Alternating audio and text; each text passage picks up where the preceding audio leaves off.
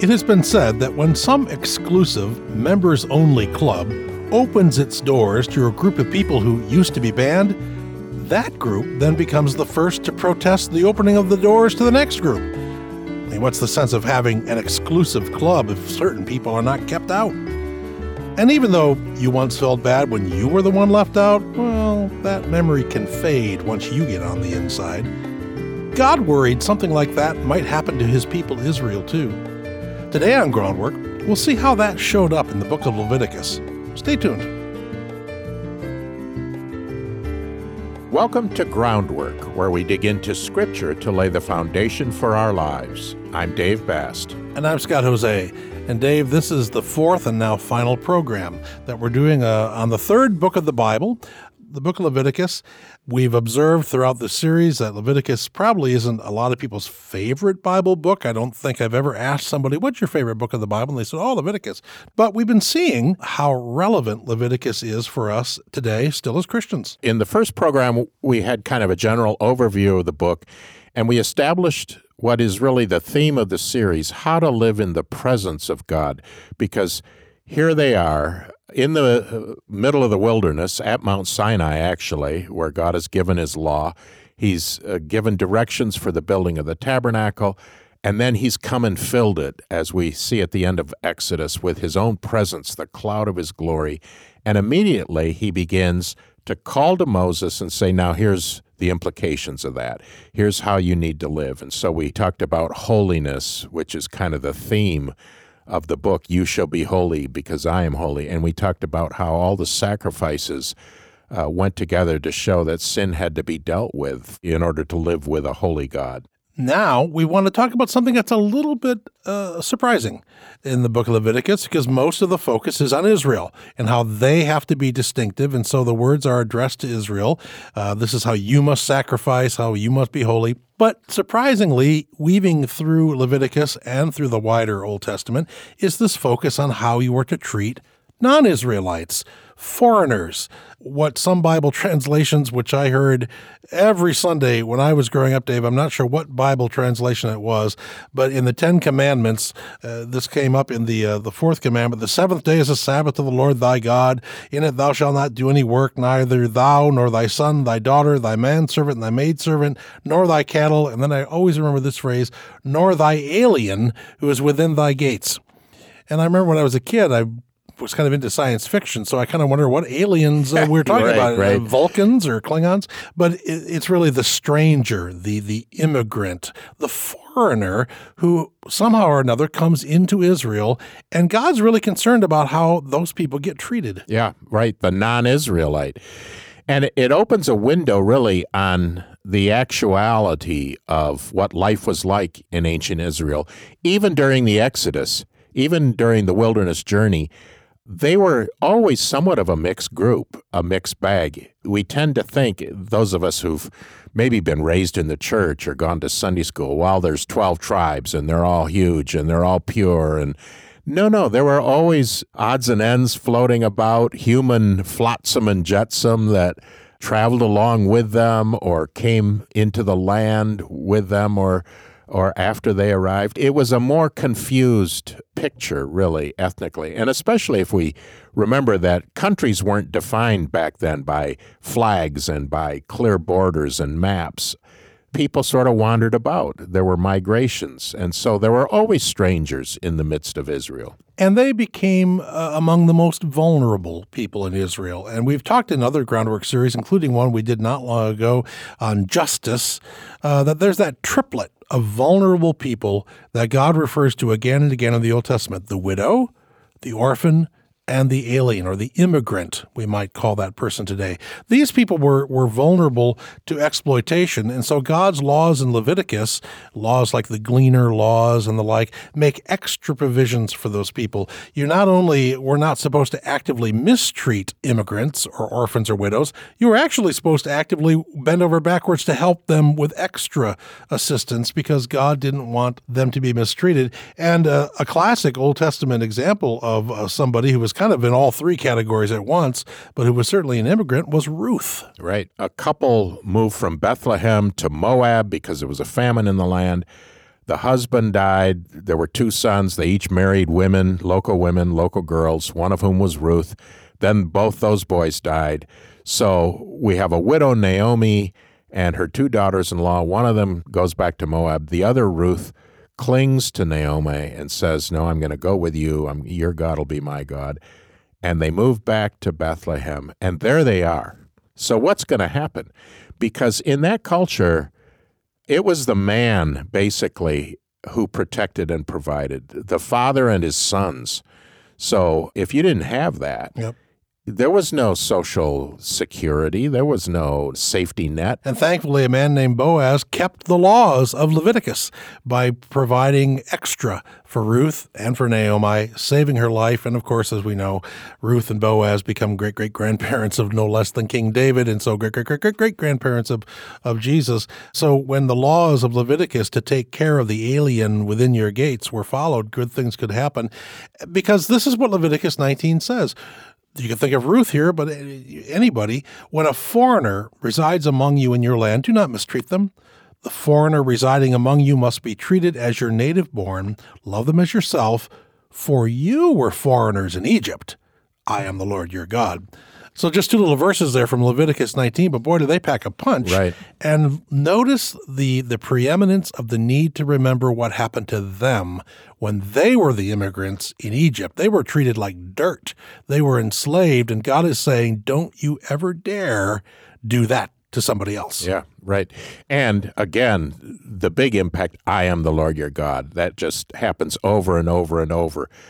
We saw that especially in the Holiness program 2 in the series. So I am the Lord your God. It's rooted in the character of God, and it's also emphasizing their own experience. Remember what happened to you and be careful. And we want to really dig a little deeper into that aspect of it, and we'll do that next.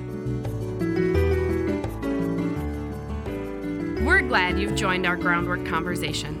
If you're enjoying today's discussion and want to download or listen again, you can find the audio podcast and transcript for this episode on our website, groundworkonline.com. Want to dig deeper? You can also find episode guides and blogs available to supplement your study. Curious about another episode or series we've mentioned? Search our episode library to find hundreds of conversations about God's Word and what it means for God's people today. Add your voice to our Groundwork conversation by visiting groundworkonline.com. And thank you. Support from listeners like you makes Groundwork possible.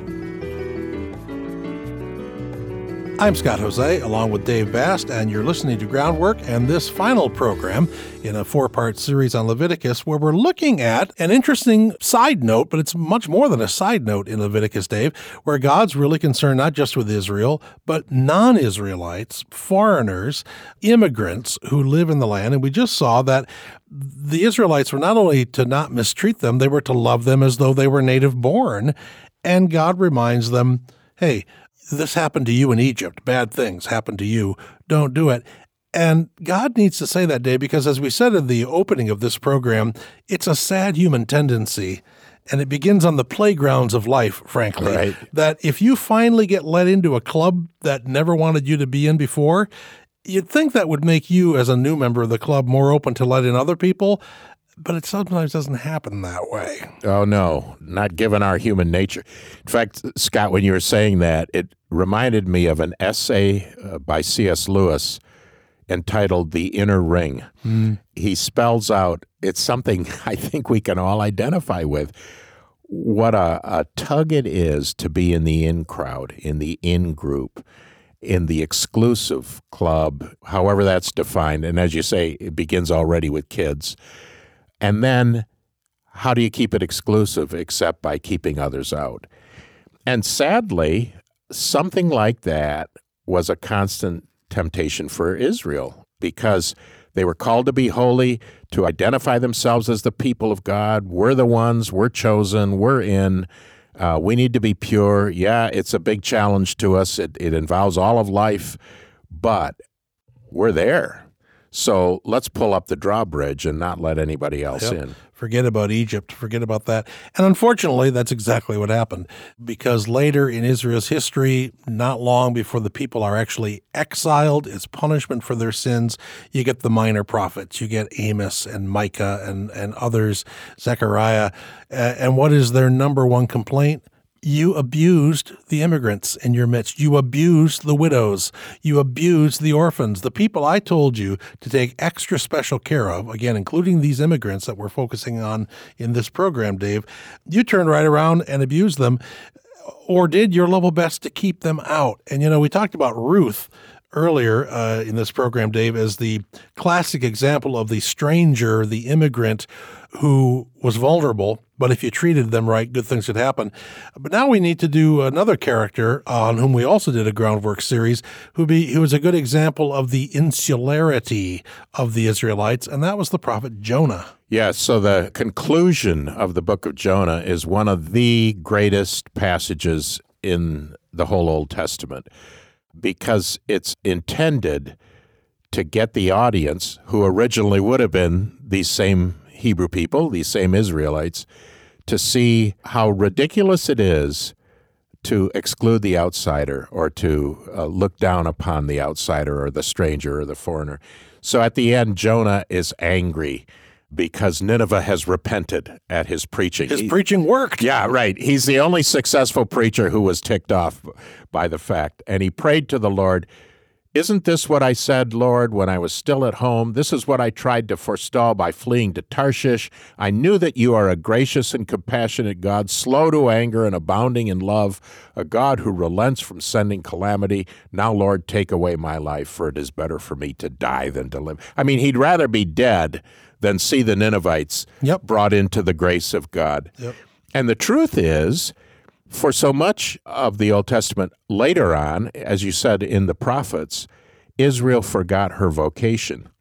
And the whole fact that she was chosen, made holy, and separated for God, that was provisional. That wasn't the end game God had in mind. It was a means to the end of drawing all people to himself. And that was made clear right at the beginning with the call of Abraham. Right. You will be a blessing to all nations. But again, it's so interesting when we look at Abram, Dave. We go back to Genesis chapter 12. So we just were saying that the experience of being slaves in Egypt was supposed to be part of the spiritual DNA of Israel. Remember how you were mistreated so you don't mistreat others. You have been an immigrant yourself. Abram became an immigrant at God's command, because when Abram was settled, he was older, he was rich, he had land, flocks. But what was God's first word to him? God comes to Abram out of a clear blue sky and says, "Go, hit the road, leave, become an immigrant." And indeed, Abram does, Abram and Sarai and their families, and Abram never has a home country again. He has to negotiate at the end of his life just to buy enough of a plot of land to bury Sarah after she dies. He never has a home again. And somehow that identity of being a wanderer was supposed to be part of it. In fact, by the end of the Pentateuch, the first 5 books of the Bible, in Deuteronomy chapter 26, one of Moses' last words to the people of Israel was, "Then you shall declare before the Lord your God, my father was a wandering Aramean, and he went down into Egypt with few people and lived there and became a great nation, powerful and numerous. But the Egyptians mistreated us and made us suffer, subjecting us to harsh labor. Then we cried to the Lord, the God of our ancestors, and the Lord heard our voice." But the point is, my father was a wandering Aramean. That was supposed to be like a slogan for Israel. We know what it's like to be strangers ourselves, so we want to be open to strangers and be kind to them in a way the Egyptians never were to us. Yeah, and one of the ironies of the story of Israel is that at the very beginning, when Abraham was called out, he was promised that he would have a land forever for himself and his descendants. Well, he never got one. He never got it. He remained a wanderer all his life, as did Isaac, his son, as did Jacob. They lived in tents. They never settled down. They never actually possessed it. And that was supposed to be something that they remembered. The whole history of the people was to be stamped with this realization, hey, don't forget, we know what it's like to be enslaved. We know what it's like to be foreigners. We know what it's like to be dependent on the mercy of others. So treat others the same way. Bear that in mind. That's the story that Leviticus tells. Right. You're supposed to be a hospitable people. Hospitality toward the stranger is supposed to be high on their list. And, of course, taking care of those other vulnerable groups, the widows and the orphans as well. But, again, we might say, well, okay, that was Israel. Israel was a unique nation in the history of the world. It was a theocracy. It was ruled by God.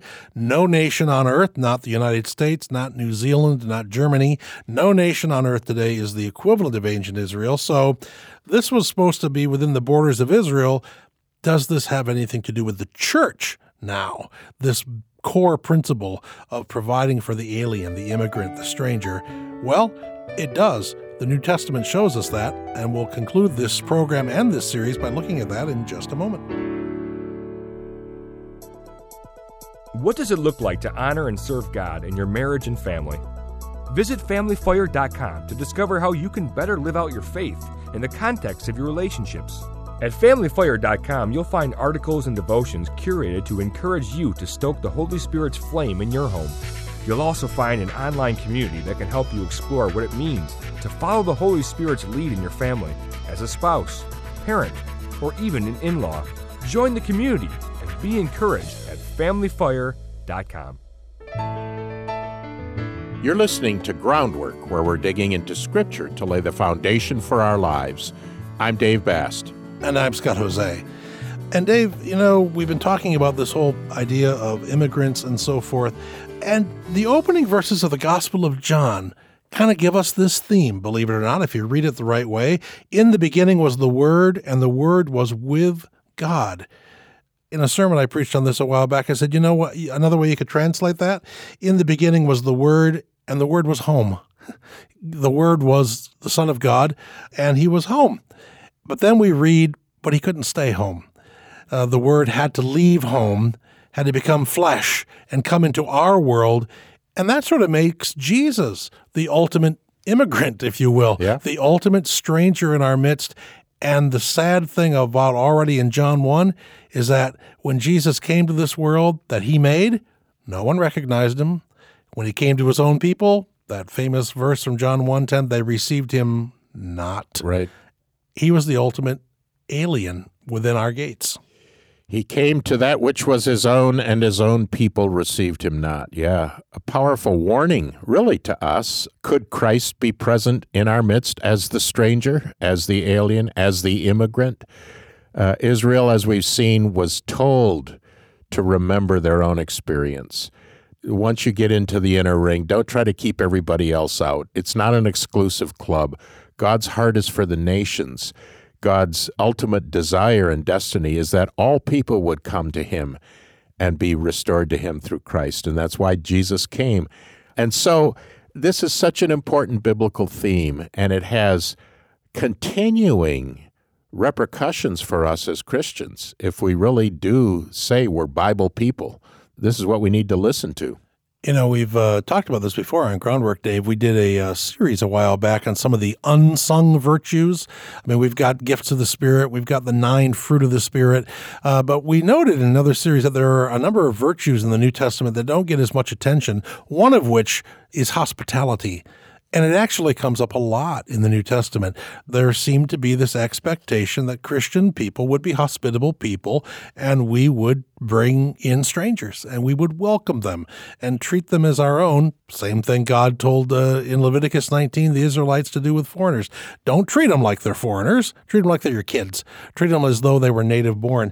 And the New Testament says, as people who follow Jesus, who was the ultimate stranger in our midst, we too must be hospitable. But beyond that, Dave, we could wonder a little bit about some of the other implications of this Leviticus focus on the alien, because as we said a minute ago, no nation on earth today just is ancient Israel. So how do we appropriate this within the church? Yeah, exactly. And I think we have to recognize that we can't simply pick up the Bible, cut out a verse and then say, well, this should be national policy. Right. There are difficult political questions that need to be resolved. Politics is by its very nature the art of compromise, the art of finding the best way in an imperfect world, a way that may not be perfect, to do justice and to show mercy. So nations have a right to have and set their own immigration policy. No nation is completely without borders or control of those borders. We're not going to get into some kind of policy pronouncement here based on Leviticus. Right. But the Bible isn't a cookbook. The Bible's not a science book and an economics textbook, and it's not a policy manual for governments today in setting their immigration policies.